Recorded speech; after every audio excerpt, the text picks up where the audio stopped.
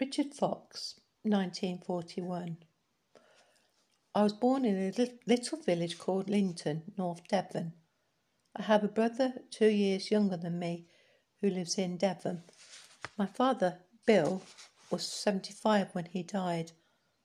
My mother, Joan, died in 1988. She used to work in a little cafe called the Greenhouse Cafe. Dad worked cutting down trees using what was called the crosscut method. He also maintained pathways.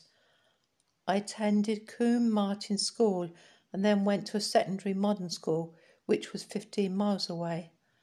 I left school at the age of 15 and went to work in the same bakery where Mum worked. I did all the washing up. I stayed at this job for the next 2 years before I went to London to work on the trains.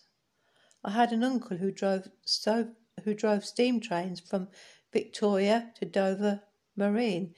This train was called the Golden Arrow.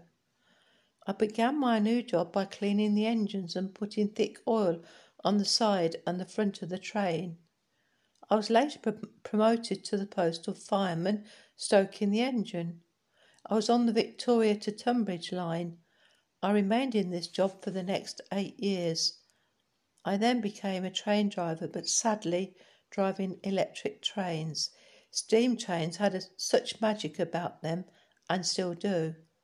I worked on the Waterloo, Hampton Court, Shepperton and Chessington line.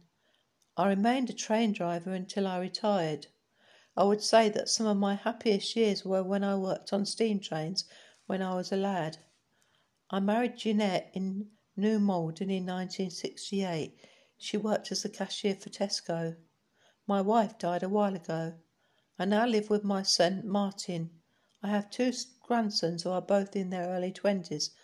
My daughter-in-law brings me to Candy Care 3 times a week.